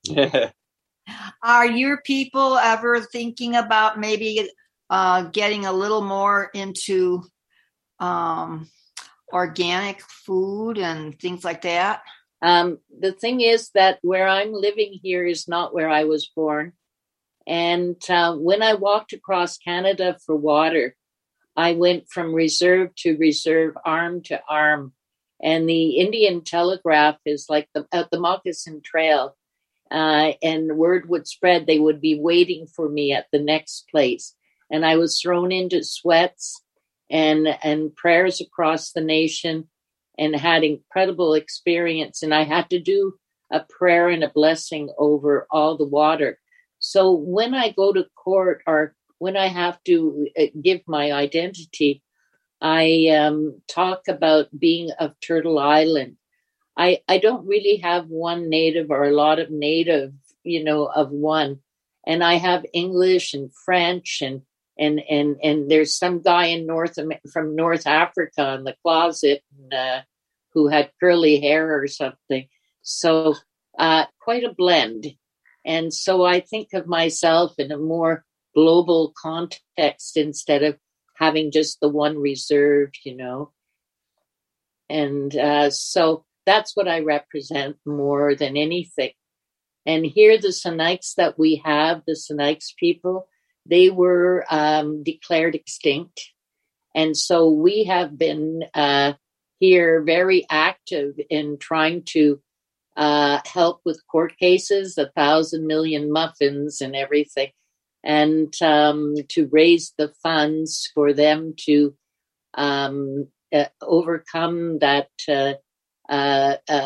label because the Sinaics are not extinct. And so it's been a struggle. So we don't have a lot of Sinaics here. But all our schools are now teaching Indigenous studies. And I myself personally am teaching in 4 different schools right now. But I do a lot of other schools on the side because everybody asked me to come. Okay, well, I was just asking about food and organic food and things like that. We have a whole movement of organic here. We have a more wholesale club. We have a little tiny town of 400. We have an organic store. And it's not a lot. We have our open air markets all summer. And I used to work at them and helped establish them as well. And I say, every stall you're supporting a family. And so we have a lot of local vegetables. We have restaurants and our stores handle local foods that are grown here. We have a whole movement, but it's not everybody. There's still that sort of division in a way. Mm-hmm. Yeah. You're living in the high country. Yeah. All kinds We're renowned for growing marijuana. That's right. It's legal across the whole country. Yeah. But even when it was illegal, we were known. Yeah, so you can make some good organic meals and put the marijuana right in the food. Yeah. Well, when I was in Cambodia in 2012, my sister and I were looking to have a smoke or something. And finally, we realized that any restaurant that had happy kind of fish, happy steak, anything that said happy was cooked with marijuana. I know. Good. Yeah. Well, we were also working on stopping so much meat production. I was making a statement last week that 1/4 of all the pollution in the air is caused by meat production in the whole world. And it's absolutely crazy because before meat became the American way, 75% of the whole planet never ate a stitch of meat, ever. Nothing. And that is dairy and eggs, nothing. Yeah. You go to Japan and they looked at you like, what's the matter with you? What's this stuff on your pizza? Yeah. No. Well, the thing is that I think every area and the seasons is about food. And I wrote a book, it's still sitting on the shelf, called The 4 Seasons. And for me, meat is in the winter. And it's like the further north you go, the less, vegetable, plants you can eat in the winter. Like for us, winter is always that difficult time. We do a lot of drying and canning and everything in the fall. And so for us to, a lot of hunting here as well, but 20% of it is at least roadkill. And I would even go, if someone hit a deer, I'd pick up the deer and I'd skin it and, prepare the meat. It's just that winter you have a stronger kind of sustenance for winter. And if you go further north and you talk to an Inuit, they'll tell you that my culture is seal. I eat seal. Yeah. I smell like seal. I wear seal. I am seal. And you can have bacon and eggs in the morning and toast and the works, but nothing will sustain you for long term except a good chunk of blubber, And so there's different, like in the southern part, you can do more of the veggie. You can have a lighter diet, but again, the time of the year where nothing grows and it's colder and you need that warmth, like oil is like liquid sunlight, Yeah. It's needed for brain function is the thing, the right kinds of fats, and maintain emotional stability and a long-term sort of, that's where we get our marathon strength from the right kind of fats. I try to use olive oil and coconut oil, but I can understand, the native people, they understood how to work with their environment and to survive long winters. And even then, I'm sure it was difficult. But for instance, the buffalo for the plains people, they understood the spirit of this animal. I heard a native woman say the other day that the way the hunters would work sometimes is they would approach the herd of buffalo, and there would always be one buffalo willing to come forward, and he would sort of present himself as, yes, I will be, taken by you for food or whatever the purpose is. And they used every part of the animal. They didn't waste any of it. But it wasn't a slaughter. It wasn't, always them racing after the animals. They had tremendous respect for the spirit and the intelligence of the animal. And then they were connected to that. Absolutely beautiful. And we lost that with all our madness, our factory farming and all that. Yeah. Yeah, absolutely. And when I, walked across Canada, I did a whole talk just on the reserve outside of Calgary. And I was talking to their belly buttons. You can tell they were buffalo, a very strong meat culture, and even their bones.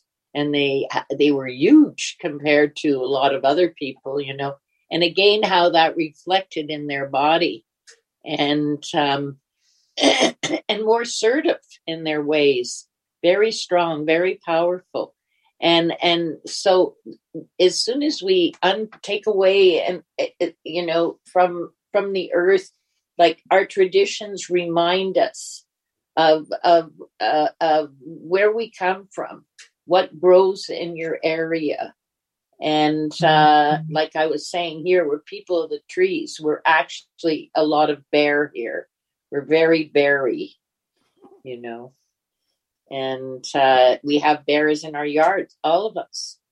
They're all gone to bed now, so we're okay. Little bears and brown bears. Yeah. So, if people remember, you have given us a little info about your time in Phnom Penh with your sister back in 1974.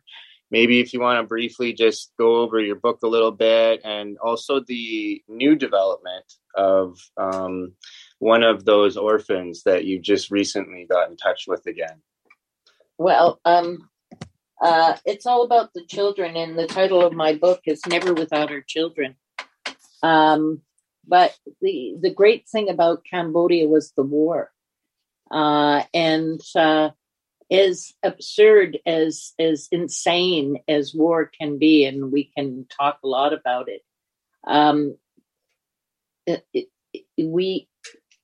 Like for me as a young woman going to Cambodia, it was like doing something about it, and I wasn't going to carry a weapon.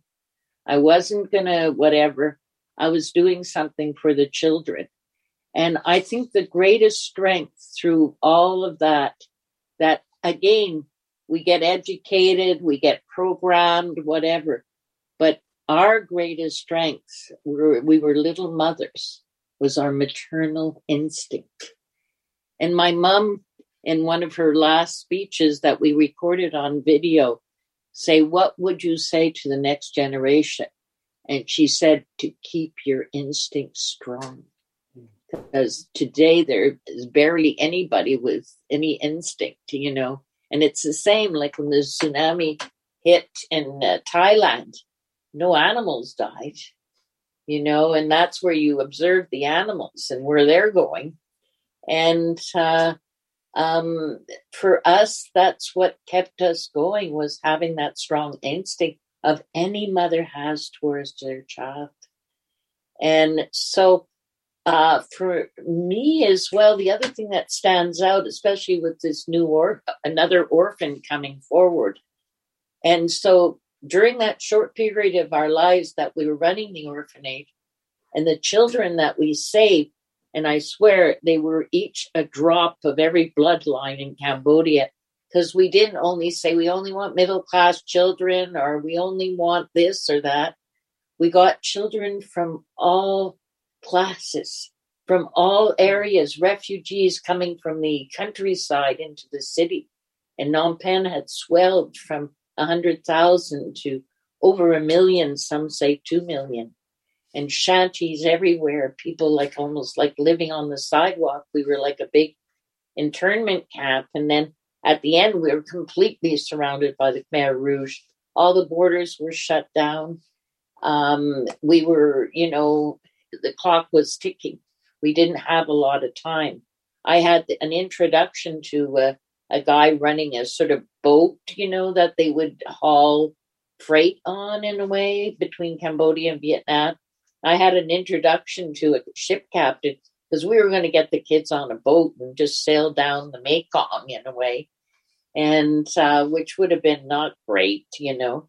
But we managed through the American Embassy. And as much as we know this bureaucracy and the hierarchical, you know, whatever, and the embassies are in the government or this colonial pyramid in a way, you still find good people in it.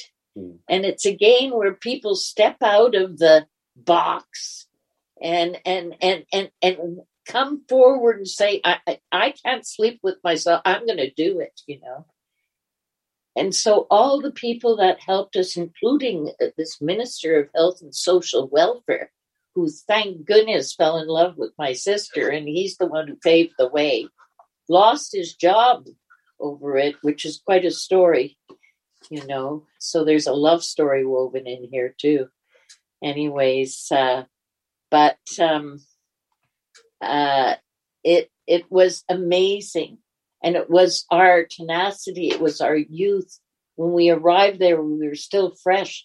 We weren't like people who had been in the war for so long that they were like the walking wounded. They, you know, they lost so much in a way. So we were fresh. We were full of hope. And we never gave up on our children. And that's the quality of being a parent. You never give up on your children, even though they're terrible sometimes. You never give up. That love is so strong. Mm-hmm. It crosses all dimensions, you know. It's so powerful. And so I think those were, you know, the qualities that kept us going. And we weren't moms yet, you know, so we were really fresh, you know, but I was 23. My sister was 20. We were, you know, and coming from North America, you're almost like a little girl still, you know. You haven't been as weathered as a lot of other kids in the third world or whatever, you know, that have to work at 12 or something, you know. So all these children, I have never met children so appreciative of their life. They were literally pulled out of the clutches of the absolutely brutal Khmer Rouge, who had we're genociding the people, and was an act of God. But when they took us back with this documentary in 2012, we arrived at the temple that is the base of Phnom Penh. Phnom Penh in Cambodia is like flat, there's a place where there's some mountains and that, but it's pretty flat. Great rice growing country. And they would build these mounds of earth and place a temple on top. And Mrs. Penn created this mound because she found 3 Buddha statues in a koki tree floating down the river. And so that's how Phnom Penh began. And it's called Phnom, which is Mountain of Mrs. Penn. Phnom Penh. Wow. Yeah. That's wild. But and then just bringing it full circle to here, as you were just telling us that you had. Well, I've been getting phone calls. Sorry, I cut you off. No problem. Yeah. I've been getting phone calls from tell us from India, and right away the accent, And I'm like, twice a week. No, I don't have a mobile phone. No, I don't want one. And it's like the deal of the century, lady. I don't care. Anyways, I get this foreign accent on the phone. I'm like ready to chew the guy up. And it's from Switzerland. And I was like, oh, hello, And it's 2 sisters that were in our orphanage. But these 2 ended up, instead of coming to Canada, they went to Switzerland and were adopted by a family who already had 2 Vietnamese children. And so through a friend of ours, and this young, she's not young anymore, she's going to be 50 next week, woman was looking for her mother. And her brothers and sister, they were 6 children, 3 older than her and a young boy. And they lived out in the village. And when I arrived in Bangladesh, which was like, they called it the waste paper basket of the world in a way. And it was Gandhi's nightmare that India split the 2 Pakistans. That's what broke Gandhi more than anything. Was the separation of East and West Pakistan. And the brutality that came after that was just a slaughter. And it's taken so long, and you can see there's still, again, we're a concentration of people that have this bitterness in a way, because it gets passed on from generation to generation. And the partition of India was a nightmare. But so we arrived after the war of East Pakistan, which of course was Bangladesh. And Bang means marijuana too, and Desh means country. Because again, very flat, alluvial land off the Himalayas. Anyways, and Bengal was one of the wealthiest, most beautiful, productive country as well. But, you put at partition 90 million people on there. And again, a Muslim culture. So here's this little family way out in the village. And the father is so sick. He's dying. And they called the mother, sent the eldest son to run to find the doctor. And the doctor sent a message, he won't come till morning. But this young woman called Kusum, she so loved her father that she slept on him that night. And at dawn, he died. And so it broke the family. And the mother could no longer cope. And there was already so many widows in Bangladesh because of the war. Anyways, she had to move to Dhaka to stay with her older brother, because the older brother inherits all the house or whatever of the family. But he had moved to Dhaka. And he, when she arrived with 6 children, they came by boat. And those boats, and I've been on them, are so stuffed with people that it's standing room only, body to body. That's how populated, like one boat, and not a big boat, Anyways, she arrives in Bangladesh, and I have a feeling near me, like where we had our orphanage was called Mohammedpur, and we live right next door to a police station. And further down, this was the lower class Bengali kind of place to live. But further down the road was the market. And on the outskirts of the market were all these shanties in a way. And people really struggling to survive. And then there was a more middle class neighborhood. And then there was the Gulshan, the wealthy neighborhood, and all around Old Dhaka, which was ancient, with 1,000 hydro wires tied up into balls. Some of them, it was like you could hear the electricity going through, it was so dangerous. Anyways, where we lived, and we had a house, but we had I guess maybe 50 children in that house. So we were pretty packed, and children from all walks of life. A couple come in and throw a 12-year-old down that was pregnant from the husband and says, "You take her now." And the wife didn't want her at home. They just threw her out in a way. Children that we found sitting under tables that had never gone anywhere or done anything besides be under that table, throwing a crust of bread like a dog. There was 2 Bihari camps, because they were the ones in power before. But these 2 camps were where they put all like the Bihari people, and there'd be like 5 latrines. We got 2 children out of the camp, and it took us 6 months to paperwork. We brought them home, and you'd have to push the plate over to them because they thought they acted like dogs. They bit you and they were so afraid, and they would bite. One was blind, and they had like kwashiorkor, extreme malnutrition, and just skeletons, So yeah, desperation. Anyway, so the mother, the brother, probably forced her to give up these 2 girls because girls aren't as valuable as boys, and kept the younger boy brother. And she came over to the orphanage, and it just broke her heart.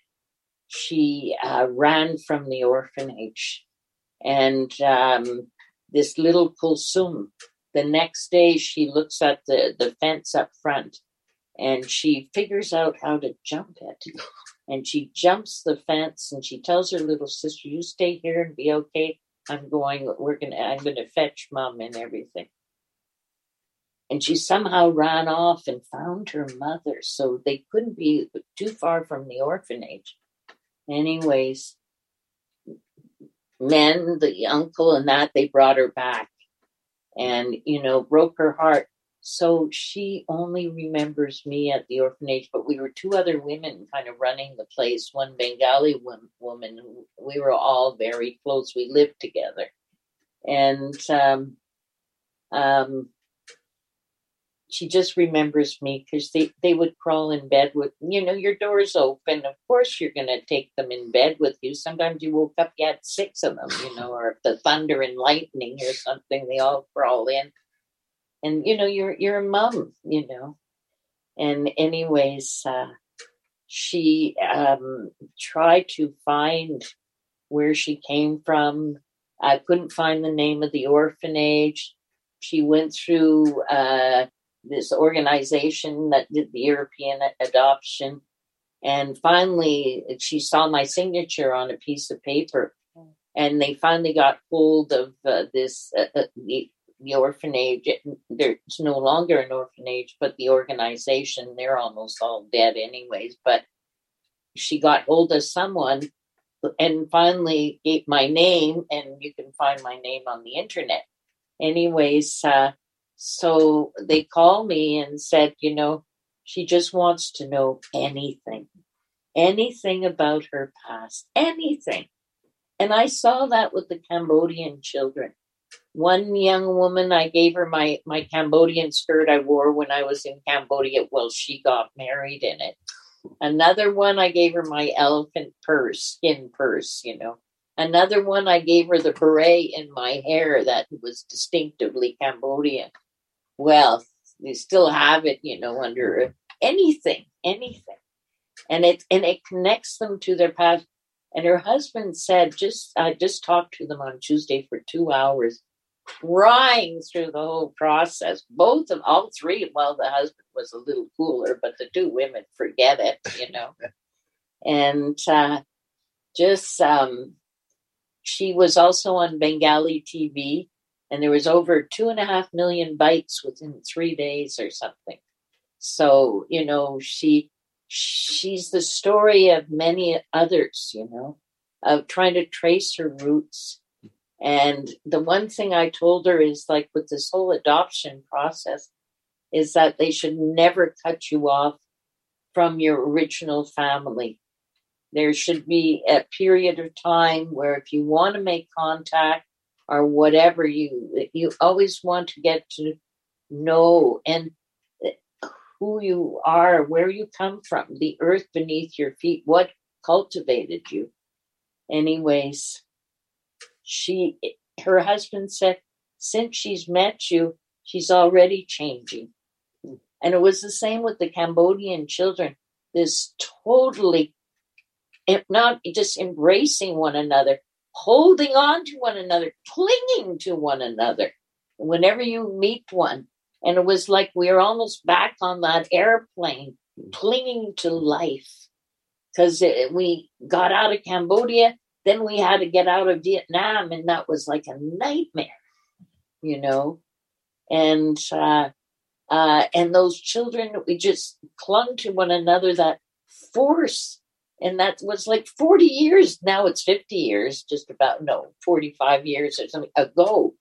That is still there in us, in all of us, you know. And the change after they meet you, she says, I feel like I've been more grounded here. I feel like, for me personally, I said, I feel like a fairy godmother, and to link you to your past, you know.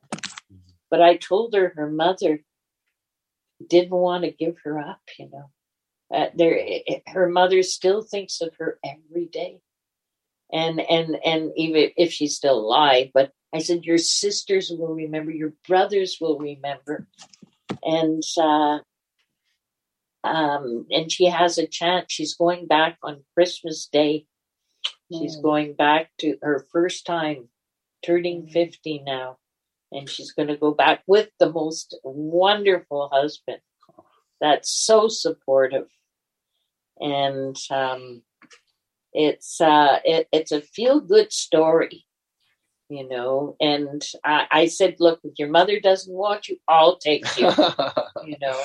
And I feel motherly towards her. She said, we're coming to see you, she says. Yeah. Eloise?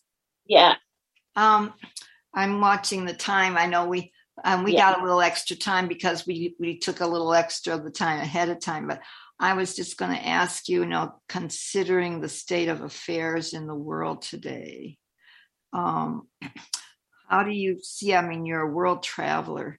Do you see humanity linking together and overcoming this old empire and transforming it from the inside out anytime soon? Well, I think like peace, it's all within us. And I look at, we've just had a tremendous flooding and everything down towards the coast. And all our roads, we have no vegetables at the store. All our roads have been severed because they just washed out with this. And the clear cats, so all these avalanches that happen. Anyways, it's the worst of times. But if you look at neighbors joining one another, helping one another, saving animals, saving what you can, making sure everybody's safe. When you feel that, the bonding that's happened, they're not worried about their mask when that happens, or if you got the vaccine or not. Their whole thought is on survival at that point. And I think we're hit with these terrible disasters because we've so imbalanced air, earth, fire, water, that they're all reacting going to extreme. But that's where it calls for the best of us. And it's like in the Hopi prophecy when they say, you're in the current, you're in the stream, look around who's there and hold hands, Yes. hold together. And even with this virus, there's like the whole group supporting the unvaxxed. We just had a whole group go to the school fighting the school board. You don't demonize people because of their freedom of choice. You don't demonize. We're back to the witch hunt. Did we ever, like Nazi Germany, do we ever leave it behind? And this divisiveness. But we're also getting people like all my friends, some are vaxxed, some are unvaxxed. We still embrace. At the school when I'm teaching, I try to get the kids outside, or I give a little bit of space, but I take the mask off. I can't breathe with it on, And so I think, again, it's demanding of us to stand up, to stand strong, and to support one another. There's a whole bunch of people that have taken their kids out of school. They came over to me and asked, would you do, certain things and taking kids out in nature and I said, of course I will. I will support you. And what we're supporting is the alternative. And I think it has to do with our soul. It has to do with our spirit. And however we want to call it, whether it's the fourth, fifth, seventh dimension, it's more interdimensional. It's more when we talk about love. Well, it sort of reminds me of I don't know how many years ago, but I was on the front page of the Vancouver Sun looking for any lost orphans. It was like, whoa, what a day! And here we only get the newspaper 2 days later or something. And so there's only like maybe 20 Vancouver or 30 Vancouver Suns that come to the village, And when they were selling them, they said, I don't know if Eloise has a copy. She's on the front page. Nobody's been on the front page in the village, So they send the copy over. When I saw it, I didn't know I was going to be on it, but I did give an interview. Anyways, I just had like tears in my eyes in a way. But my cousin calls and other people call and they said, it was so good to read a feel-good story where someone stood up to the occasion and did the right thing. Like for us taking those kids out, we broke the law. We broke any law. We didn't care. And that's the strength, again, back to instinct. That's the strength we need to get through this. And that's what it's calling forward. And that we not get too distracted in the arguing. And this is called like the Valhallas, because of course Europeans came to places that reminded them. But the story of the Valhallas is that all the gods are fighting over, the trickster did this and some woman, deity in a way and so all these gods are fighting and they don't see the tsunami coming. But there was a group like us that headed up in the mountain, and with the tree of life, cedar tree most likely, they managed to survive the changes. They didn't get caught up in this battle where we're cast into duality, like chickens too tight in a coop. And so it's to keep those instincts sharp, to know what's going on around you, and to believe. When I go and teach in school, I teach about spirit. We just passed the time of the dead and All Hallows Eve and all that. I did a whole class on the time of the dead and death and talked to them about ghosts and the experience I've had in my life. They were fascinated. And I said, this is not part of the school curriculum, but they were like, this is so cool. And again, it's like with the grad class or something, You have the doctor tell you what it takes to be a doctor, the teacher tell you what it takes to be a teacher. I get up and I said, when I was a certain age, I had a dream. And then this happened. And then one day I'm reading the newspaper, I've got to get a job. And someone says, help, I need help with children. And that's how Vietnam got started. And I just answered that. And again, believe in synchronicity, go with the flow. And then, I'm telling the kids another dream or whatever. And so I tell the kids, live your dreams, live your destiny. And it's the same, like they tell me, you're famous. And I said, I don't want to be famous. I want to be a legend, and they all get a laugh out of it. And I think that whatever we're doing now, again, we can be such examples and such hope for future generations, and that we can truly leave a living legacy, and our connection with the earth, with Mother Earth. Well, for me, especially as a woman, I feel that's so strong. I don't do so well in the air in a way, but I do well with the earth. I feel so earthy, and of course the water, the sacred water, I feel so like, that's why I like living in nature, even though I'm in a small village, but nature's all around me. And I think to bring those symbols forward, it's like with the loggers, I'm telling them, join forces.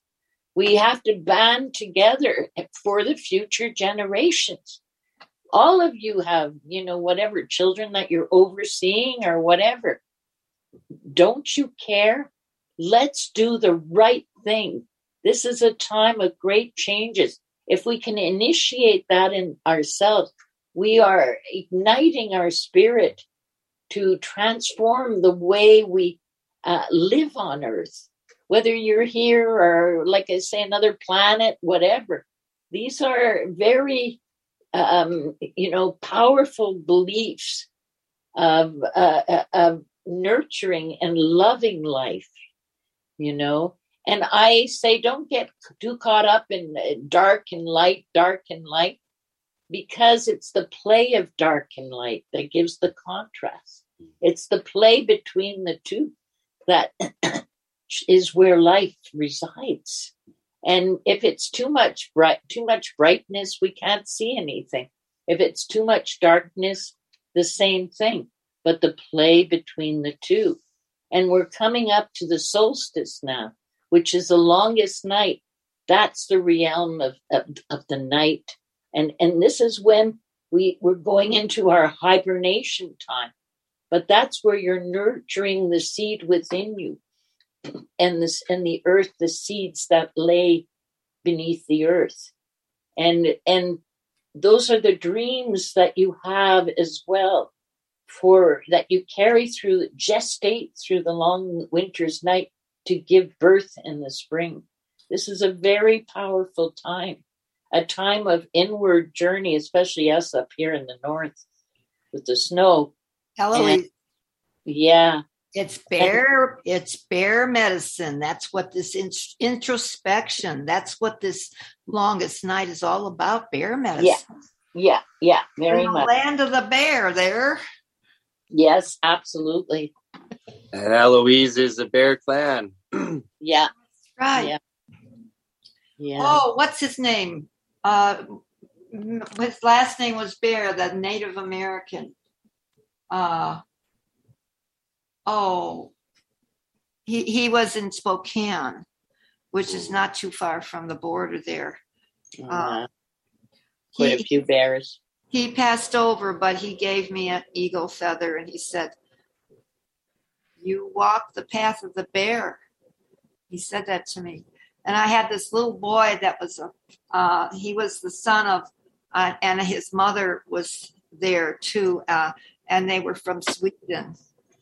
And he was on my shoulders, and I did a bear dance in the circle. What was his first name? Oh my God, time goes too fast. But Well, I sometimes think of myself as bare ass, but I try not to. Like that story Penny told a little bit earlier. People in Spain going down the street with their bare ass. Yeah, that's a good one. I got my mask, Mr. Police Officer. That is so good. I love things like that. Yes. Well, thank you, Eloise. We can't be waiting so long to get together again. That was a whole year ago you were here. Yeah. Well, I really appreciate it. And I just want to end this with The True Peace by Black Elk, On Lala Siu.